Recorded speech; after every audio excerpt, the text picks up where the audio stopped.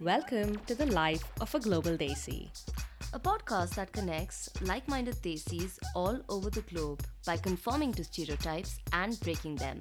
Introducing Life of a Global Desi interviews. Yes, we bring to you our conversations with remarkable global Desis who are doing some really cool things in life. The idea is to bring fresh perspectives, add diverse voices, and expand the global Desi community. On to our episode now. The guest on today's episode is Vikas Placott, who's a slow travel enthusiast. Vikas identifies as being pretty uncool. He won't get many tattoos in life, but he absolutely believes he'll get his passport well tattooed. Vikas is the co-founder of Just for Kicks, a program that teaches valuable life skills to children from the poorest backgrounds in India through football and sport. After 9 years of building the organization, Vikas recently transitioned out and is in the process of identifying the next big adventure to embark on. Vikas finds comfort in words, something that has led him to be a travel writer for various publications, including the National Geographic magazine. Originally from Kerala, Vikas is based in Bangalore but identifies as a citizen of the world. He's also an avid quizzer, a sports fanatic, a food geek, and an amateur home cook. Let's find out more about Vikas. Hi everyone, we have a very special guest with us today. Everyone, please welcome Vikas Placott. Hey Vikas! Woohoo! Hey, so good to be here. So good to have you. Quick context for the listeners. Vikas and I were co-fellows between 2011 to 2013 in the Teach for India Fellowship. Between the two of us, we were teaching about 60 kids, and all of these kids were between the ages of 6 to 7. So you can imagine how much fun that was. And I was teaching English and math. Vikas taught social science and social studies and science, and we would interchange these classes a lot. I remember the most of the time we were spending on building pretty detailed lesson plans, grading what seemed like endless papers and exams, and all of this over numerous cups of chai, vada pav, and poha in Pune, right, Vikas? And some tandoori chicken as well. And tandoori chicken as well, absolutely, outside that dhaba near the school on that highway. Definitely seems like a long time ago. Our kids have come a long way. The journey was both very transformational, fulfilling, but also, pretty testing at a lot of times. But I think the good thing was I always had Vikas as a co-teacher. So for me, that was the only way I could make it through. So thank you, Vikas, for that. Likewise. Yeah, awesome. So, Oh, you guys. so that's how I know Vikas. That But was so Aarti, sweet. I don't think Aarti knew Vikas back then, but I think she visited our class, right, Aarti? Yeah, so I know Vikas by having visited your classroom, and it was just so beautiful watching you guys do your thing. And Yeah, attempting to be good teachers. yes. Hopefully. It was I very remember early your on in your visit very journey. well. Yes. So this is more for like myself and the listeners. We're gonna have an icebreaker. So Vikas, here's the question. On a scale of 1 to 10, how weird are you and why? Oh, well, I'd absolutely say 8. Definitely on the higher end of weird because as my life choices have indicated, I don't do the normal stuff. I don't get the joy out of it. I just get a lot of high from doing things that are out of whack. So I guess I am weird like that in all forms of life. I love that. I love that. And I see that when I follow you on, social media, on Facebook. So I have been actually very closely following you on LinkedIn and Facebook for a while now. Stalking almost. Yeah, stalking almost. So been following your professional journey, and as the only girl on the basketball court or on the football field growing up, I absolutely admire what you have done with Just for Kicks. So for our listeners, can you just tell us what was your journey like co-founding Just for Kicks and what it stands for? Sure. I guess the idea began in the classroom that we talked about already. The kids that Achana and I were teaching. Working with those kids, we realized very quickly that it's important for us to leave them with things that are beyond academics. While I was teaching social science and science, those were not long-lasting, lessons I could leave them with. But I could definitely leave them with life skills that they could take forward in their lives, right? So that's kind of where the core of the idea comes from. And growing up, playing a lot of sport, having gone to school purely because I got to play, I figured very early that sport might be a good idea to try this out. And so we went to football because I played football, but also because it's a team sport, it's a global sport, people understand the sport, and kids love playing football across the world. So we mixed the two ideas to use football to teach life skills, and it worked. It worked in our class as well. Some of the naughtiest kids did get a lot more invested in the school, and we were able to work with them a lot better. So it worked in our class, and then, it's just been an organic journey, to be honest, from going from my class to more classrooms. More and more teachers wanting the program in their schools, which kept happening, and we were lucky enough to be able to raise the capital to be able to do that. And then from then on, it's been a journey of trying to grow that and get it to as many kids as possible. I think by now we've touched about 6,000 kids actively. That's fantastic. All of whom have at least been there for 3 years in the program. So, and now recently we launched Cambodia. So we're looking beyond India and looking at it as a global problem that we could play a role in solving. Yeah, I do remember, Vikas, you as being a pretty big football fan. Through the the few minutes that we would get in between classes, you would be following the matches pretty rigorously, and seeing which club won and what's happening. And I think the kids definitely got that passion infused from you. When I saw it, obviously in the classroom, but also on the field. So that was pretty incredible. To get to know you a little better, what are some identities that you strongly associate with, and what were your early influences growing up? This could be like which part of the globe, or like the places that influenced you, books, people, socioeconomic class that you associate with or you come from. Right. That's an interesting question. I don't think I've spoken much about it out loud as such, so it's interesting for me to reflect on it as well. But for me, growing up, geography books were very, very, very close to me. I had like some 12 books that were just atlases of different kinds. I had like 2 different globes in the house and a huge map. And my dad used to subscribe to, like the Sterling Resorts books. He was a member of some resort company, and they used to, have these books which come home, but it's all of the affiliated resorts around the world. And I would love flipping through it, like literally looking at every single resort on it. I would look at some resort in Athens and I'd be like, oh, someday, how cool would that be? Awesome. So I have always had a huge geographical influence around me, which played a lot in my life growing up, because I used to quiz a lot, most of it on social science and travel quizzes. So those were big parts of my life growing up. Obviously, sport has been another key lever in who I've been, because watching not just sport in India, right? Following sport around the world, it makes you feel like you have an insight into the whole world. So I think all of it together, I see myself as, a global citizen of sorts. As much as I love India and the feeling of India, I have the same feeling, to be honest, for most of the countries that I've been to and I've had the opportunity of spending time in. I do not feel like the other countries are lesser or more. I just look at everything as the same, and I'm always fascinated by new things and new places. So I think that's my core identity, which kind of plays out into how my professional life plays out or my personal life plays out. But yeah, some of the key influences have always been books, especially geography books. Reading also books on geography, like fiction on geography, on travel and stuff like that is what I grew up on. So that's obviously got a huge influence in my life.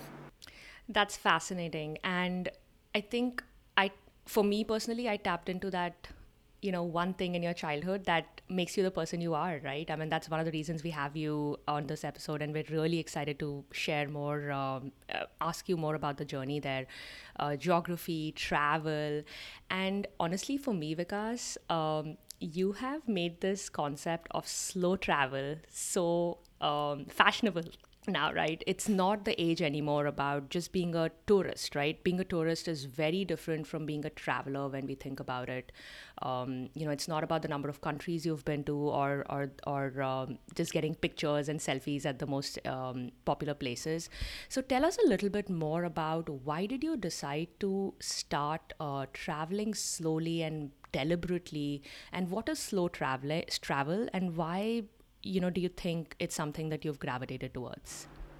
I'd say very naturally, I've always gravitated towards slow travel. But obviously, being citizens of the third world, so to say, global south, if I may say, we don't have a powerful passport. We don't have passport privileges. We don't have economic privileges either. The amount of money we make doesn't go a long way abroad. So these factors obviously play in how people travel in our country, at least as Indians or even as Asians. And hence, all my initial travel thoughts were always, while I wanted to spend a long time in places and understanding places, it wasn't really an option. And I'm assuming it still is not an option for a lot of people. So, but as I've traveled more and more, I've begun to realize that I would much rather know one place in depth than know many more places shallow. It doesn't leave an indelible mark on me when I go to places and I'm just constantly hopping. But I mean, I would say there is still a sense of wonder. I don't want to take away from that, because I know a lot of people can only be tourists because of the situations that they're in their lives. But Yep. I do have those moments where I'm in a very popular place in some part of the world, a big monument, and I'm still having a sense of wonder. But that's not enough for me. It doesn't give me what I seek from traveling, which is to truly feel I have left a mark on a place and a place has left a mark on me that I can carry with me. So for me, like, it's always been something that I've slowly gravitated towards, the idea of spending a long time immersing myself in a place and understanding the place without really having a specific agenda of seeing X, Y, or Z. A lot of times, if I can give an example, I was in Sarajevo in Bosnia last year. As part of a long journey I was on. And when I stopped in Sarajevo, I had no plans of when I was starting or leaving. But That's I, crazy. I ended up spending like 8 nights there in Sarajevo. Sarajevo is a really small city. If you actually look up at things to do, you can finish it off in 24 hours. Most of the people in my hostel were coming in and going in 24 hours. It's also not a big party location or anything, so there's not like a huge influx of travelers there. But for me, like, going to the same place for the same sunset and watching just different sets of people come there, going to the same coffee shop and having that same Bosnian coffee over and over, those are things that I look forward to. That to the point that the day I'm leaving, I want the coffee shop owner to feel like, oh, you'll be missed, right? And that makes me feel like there's a part of me in Sarajevo, and there's a part of Sarajevo in me. And that's kind of what I seek now, because that truly helps me get the maximum out of my traveling experiences. So, yeah, that's how I would say I've ended up slow traveling more and more. Got it. That's so helpful, and I think gives us an insight in terms of what draws you to slow travel, right? The fact that you can assimilate into a locality or just the local culture, super fascinating. How do you pick the places that you go to? I've heard and again, I read your blog, right, where you're in Kazakhstan and Bosnia. You're often picking places which are not in the mainstream, right? There, and you're making them mainstream. So how do you pick those? That's a good question. I think part of it is the influence I told you about earlier, which is like I've grown up around maps. So for me, like, every place is in my head somewhere that I'm kind of connecting to from some part of my childhood. But I think more importantly, I seek stories. That's what I travel for, right? I'm not seeking to get a great Instagram photo or a photo that I can frame up in my bedside table. That's not what I'm seeking when I'm traveling. Or I'm not relaxing either. And I want to be very honest about it. For me, traveling is not about relaxing. For me, it's about stories. And as many stories as I can collect, I feel the experience is complete. Which is how I end up picking some of the places I pick, because these are stories that are not told. And stories that are told are not the ones that excite me. It's the untold stories that excite me, the ones I get to say once I get experience. And I feel they're truly mine, which is a selfish thought, to be honest, but it does at some level help me or gravitate me towards places that are not the most obvious choices of traveling. But yeah, I mean, those are the places that have also had the most impact on me. So, naturally, I'm doing that more and more. For example, Ethiopia is the planet's favorite destination for me, and I don't think a lot of people would say that sentence. Wow. But I just love the feeling of being there, so far out from civilization, in what is kind of the cradle of humankind. The very first ancestor came from Ethiopia. So for me, like those kind of places have a huge impact, and hence I keep picking those places more and more, and my experiences feel more complete when I do that. That's gorgeous. That's absolutely gorgeous. So you alluded to storytelling, right? And you're a travel, travel blogger. What drew you to writing about these stories, and what's your relationship with like writing as a form of expression and storytelling versus say any other form? Right. I guess words are my way of communicating everything and anything in my life. I don't really have many other languages I can use that I'm good at. I naturally tend to speak better than any other way, or express better through words than any other way. So for me, if I need to remember the experience myself and put it down somewhere that I can look back at, for me that is ideally in words, which is how I have gotten into writing. And as a child, I did have a blog that was not writing on travel, but I did write, and Archana probably has read some of the blogs that I used to write when I was in the fellowship as well. They're more life thoughts, life experiences, some poems, stuff like that. So I've always had an interest in writing. But then my love for travel and my love for writing somewhere found each other, and hence now I use that form of expression to bring the stories, the untold stories that I talked about, to people and tell them to people. So that's kind of how I have ended up being there. But I wouldn't call myself a blogger anymore, at least. I think I've slowly moved away from that, and I just feel there's a lot more value in writing more expressive pieces, more research-oriented pieces, where I can, blend in my love for history, my love for general, knowledge around the world and stuff like that, and put it into a piece, an article, which is what I enjoy by doing more of the journalism work that I'm doing now, writing for a lot of different magazines like Travel and Leisure or National Geographic. I truly enjoy that, and so for me, that's kind of the crux of how I've ended up in this space. But yeah, I wouldn't use the word blogger for myself anymore. But that's incredible still, right? Like getting till there, getting to even like blog for, National Geographic. That sounds so fascinating. So I am personally on a journey to become a better writer. I was curious to know, like, what are some resources that help you become like a better writer, and what was it like blogging or like writing for National Geographic? How do you get there? What was your journey? Yeah, how do you even start? like, ask NGC to publish one of your pieces of writing?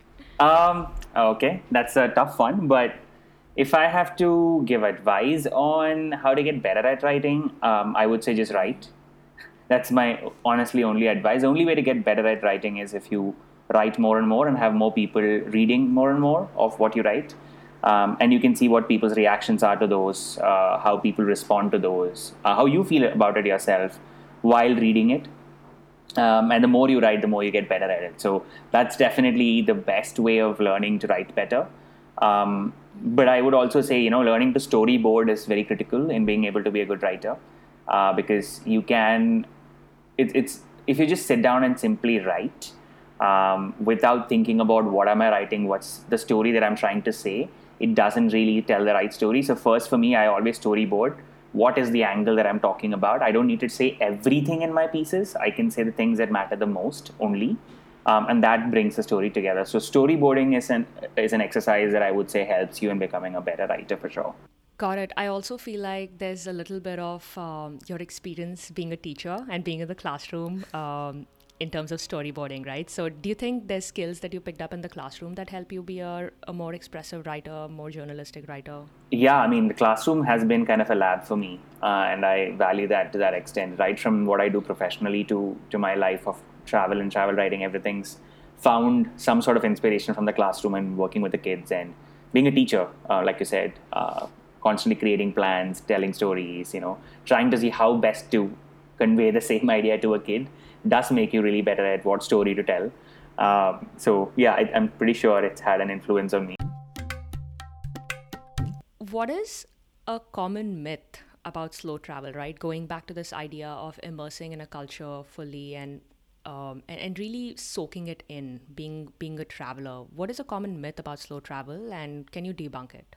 Well, I feel like one of the common myths is the slow travel is the idea of traveling for a long period of time, where you have to be away from your job and life, and have a lot of money to be able to do that. So people have started looking at like sabbaticals or like long-term travels as slow travel, but slow travel doesn't have to be that. If you only have 10 days or if you only have 14 days, the idea is what do I use those 10 or 14 days to such that the experience is more complete. So for me, for example, if I was to say I have a 14-day window to travel, you have two choices. You could go on a trip to 5 countries and have multiple experiences in these different countries, or you could go to even one country and keep hopping every 3 days. But I would rather do 14 days in just one spot, even if that's just 14 days. So the idea is not how much time do you have on your hand, it's about how are you utilizing that time. And what experiences are you spending that time down to that truly makes you a slow traveler. So if you're going to Turkey and you're just spending 14 days in Istanbul and you're saying, I don't want to see the rest of Turkey, I don't have the time today, I appreciate that. But these 14 days I'm going to be here and immerse myself truly into Istanbul itself, I think that's equally slow travel as much as probably spending 4 months in Turkey, seeing length and breadth of it. So yeah, it's not the duration that matters. It's kind of what you make of it. No, that makes absolute sense. It's about what you're trying to prioritize, and seems like in your case, you're prioritizing in-depth experience versus a breadth of experiences across different countries. But I would say, Archana, one thing here, the key thing that I would say is something that keeps people off from doing it is FOMO. People don't imagine like you're taking a flight halfway across the world. And you've got your visas, you've put all that effort into getting those visas. You probably are never going to go back to this place again. You probably won't find the time to do it. Given all of those probabilities, you want to make the maximum in terms of, I want to see everything this country is famous for.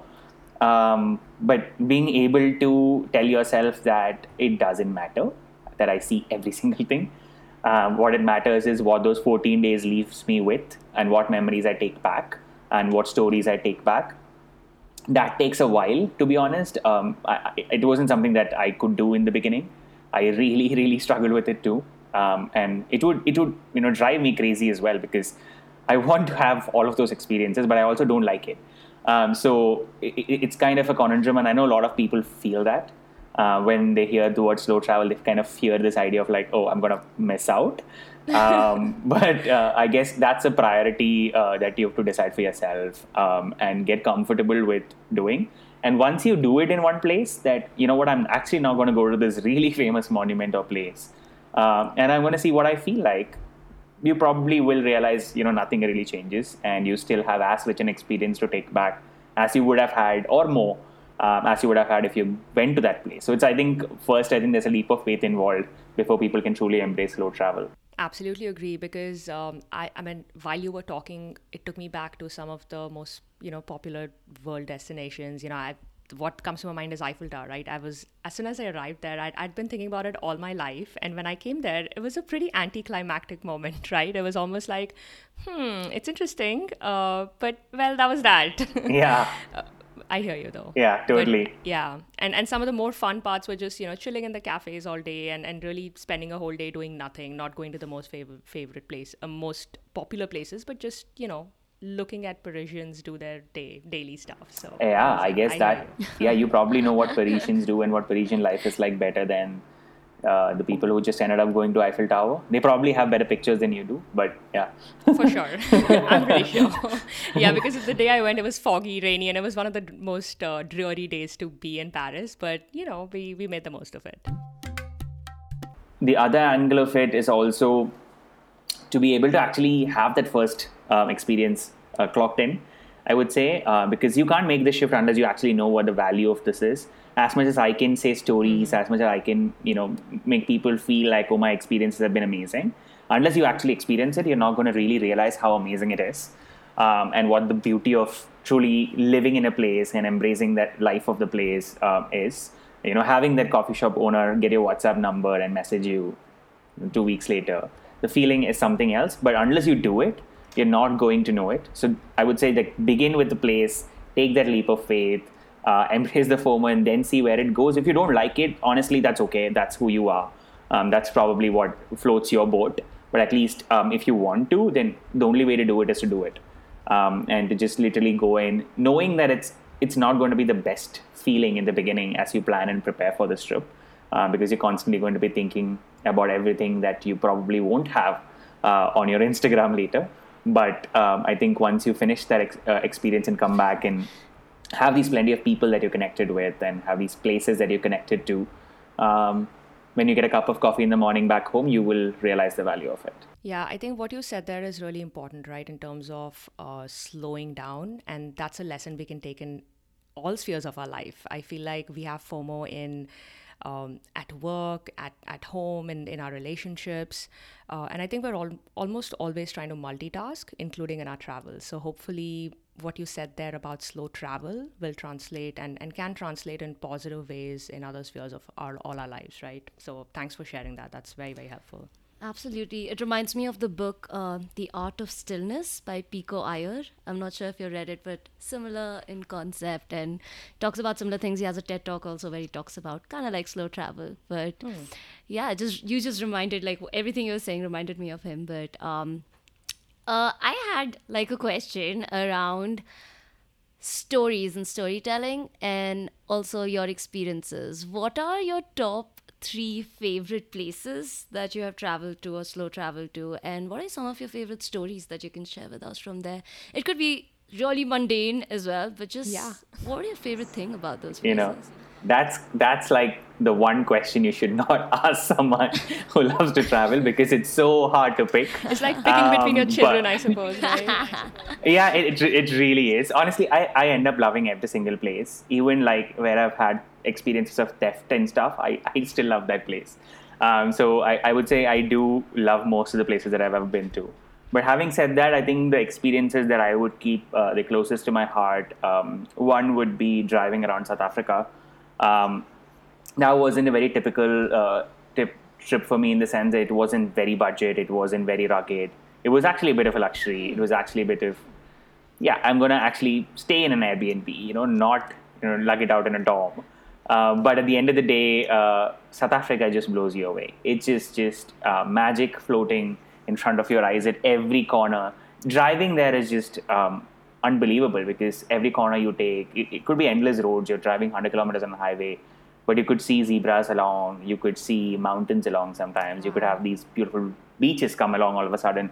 So the continuous change of landscapes, the continuous change of what you see in terms of animals to people, to towns, to cities, I think, to vineyards, and all of these different experiences. I think South Africa definitely is huge for me. But if I have to pick some of the other experiences, I really, in retrospect, I would say, loved my time in Mongolia, where I walked for 130 kilometers on the steppes. So it was like, I basically found a map, found a river path, and just walked along the river. It was really very interesting, because Mongolia doesn't have like restaurants and hotels or anything like that if you want to leave the city. It's just plain grass, plain green steppes, vast kind of greenlands everywhere. And you can see shepherds with his or her herd, little nomadic homes once in a while, rivers and streams cutting through in the middle, some goats, maybe sometimes sheep, sometimes cows, and a lot of trees, of course. And that's Mongolia. So just actually packing a bag, getting a tent, putting some tuna cans and some pasta, and just getting to walk for 5 days on the steppes and meeting interesting people along the way who couldn't speak my language, who didn't know what I was doing, because I was just in the middle of nowhere. It leaves them also bewildered as to what I'm doing there. So it's quite an interesting experience. I had this one time, I was camping, and there was this truck that was trying to go through the steppes instead of the main road. I'm presuming they were giving some supplies to the nearby village or something, but the truck got stuck on the river, and I spent like a couple of hours, part of the effort of getting the truck out, And I got tired, so I just camped out there itself. And Incredible. these guys had beers on them, so they shared the beers and got my number. It was really interesting, and I had so many such experiences on the route. So it was tough, to be honest, to be out without a toilet or a roof or anything for so many days.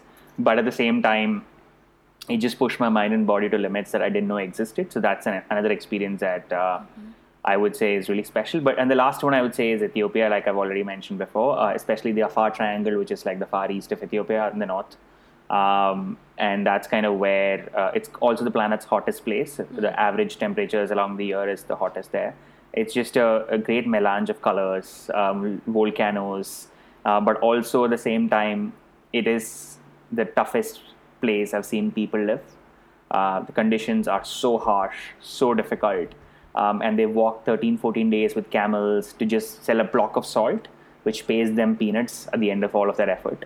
So just to be there and have this contrast of incredible beauty that blows you away, but also the reality that it is in this beauty that the worst of conditions lie for humankind. That was just a really special experience as well. I think those are three incredible stories, and I'm sure there's many, many more. It'll take us more than half an hour or an hour to definitely decode that. But hopefully, we can keep reading those through your storytelling and journalism and the articles that you write. I guess one of the questions I had for you is, you very truly mentioned that you are a global citizen. You think of yourself as a global citizen, and which is why we have you on the Global Desi podcast. What is one common thing that you've seen across all the travels, right? Be it in people, be it in places. What is that commonality, right? We always look, especially in the world that we live in today, there's so many differences. People have differences of opinion, views, ideologies. Through your travels, what is that commonality that you have found, or is there a commonality, right? I guess, what have you learned from people when you travel? Yeah, well, I definitely believe humans are the same wherever you go. How our conditions around us obviously change our views on things, and our philosophies and ideologies are, of course, different. But at the core of it, we are all the same. And I guess for me, the one thing that I feel is common around the world is the idea of love. I guess people understand that wherever you go, express it in different forms, of course. Like, you don't see an expression of love in India the way you would see it in France, for sure. But people want to express nonetheless, right? Everyone has the feeling of love and feels that emotion, whether it's for people or for places or for things. I'm not saying just like human to human love, like with the idea of loving something else.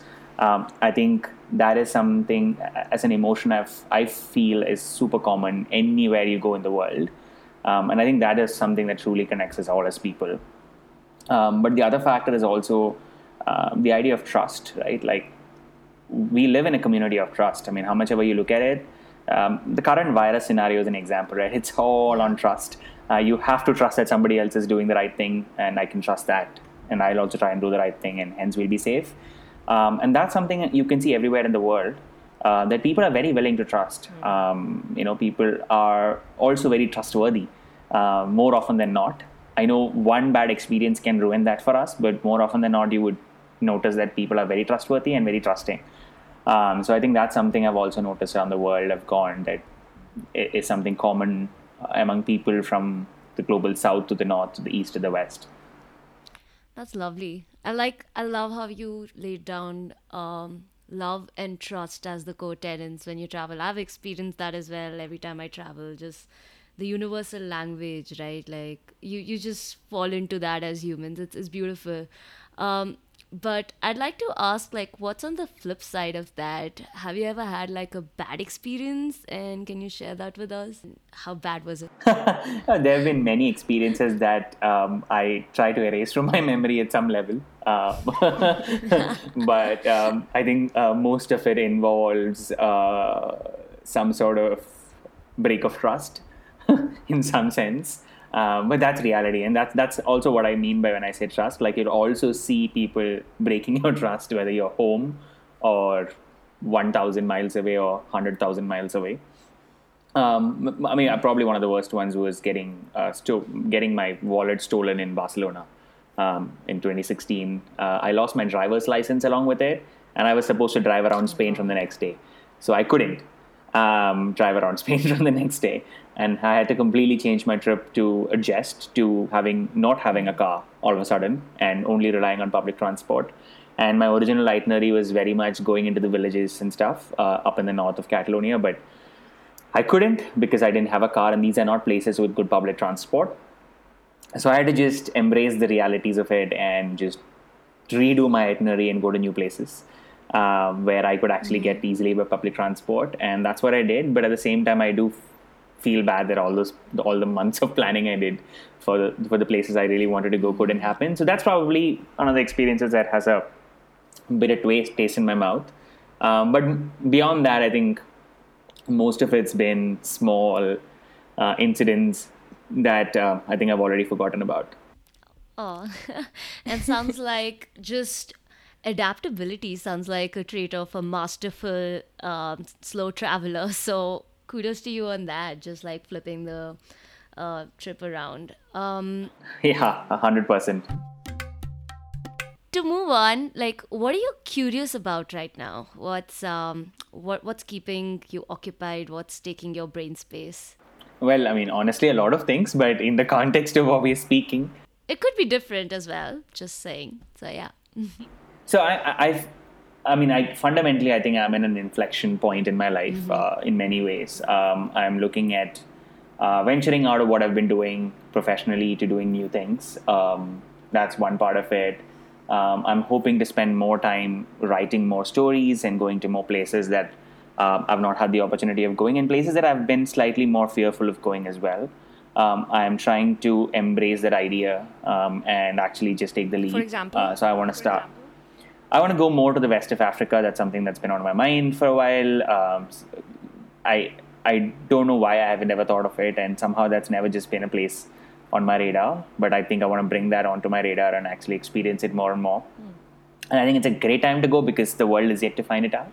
So it'll be in its raw form. It'll be clean. It'll be amazing. Yeah, go before the world ruins it in terms of reviews and next place to go, Absolutely. I mean, I was hearing the same thing about Mongolia, for example. The tourism is increasing 6x every year in Mongolia. So someone who went in 2000s to Mongolia would have a completely different story to tell you of a country that is completely off the radar and has nothing, to someone like me who went last year. But I can only imagine how worse it's going to get for someone else going 5 years Same thing down. with Iceland, right? Iceland suddenly boomed in After the past few Bollywood years. took it over. Thanks to Bollywood as well. Yeah, Bollywood as well. So yeah, I mean, I'm hoping to spend more time traveling to places that I've not thought about much in the past, and places that are less on the radar. And also, to be honest, I'm not a fan of war travel and stuff. I don't think that's a thing to glorify. But at the same time, as a storyteller, I'm very, very intrigued by the realities of life after war in these places, and how people are picking it back up, and what it has, and how those places feel like, and what life is like in those places.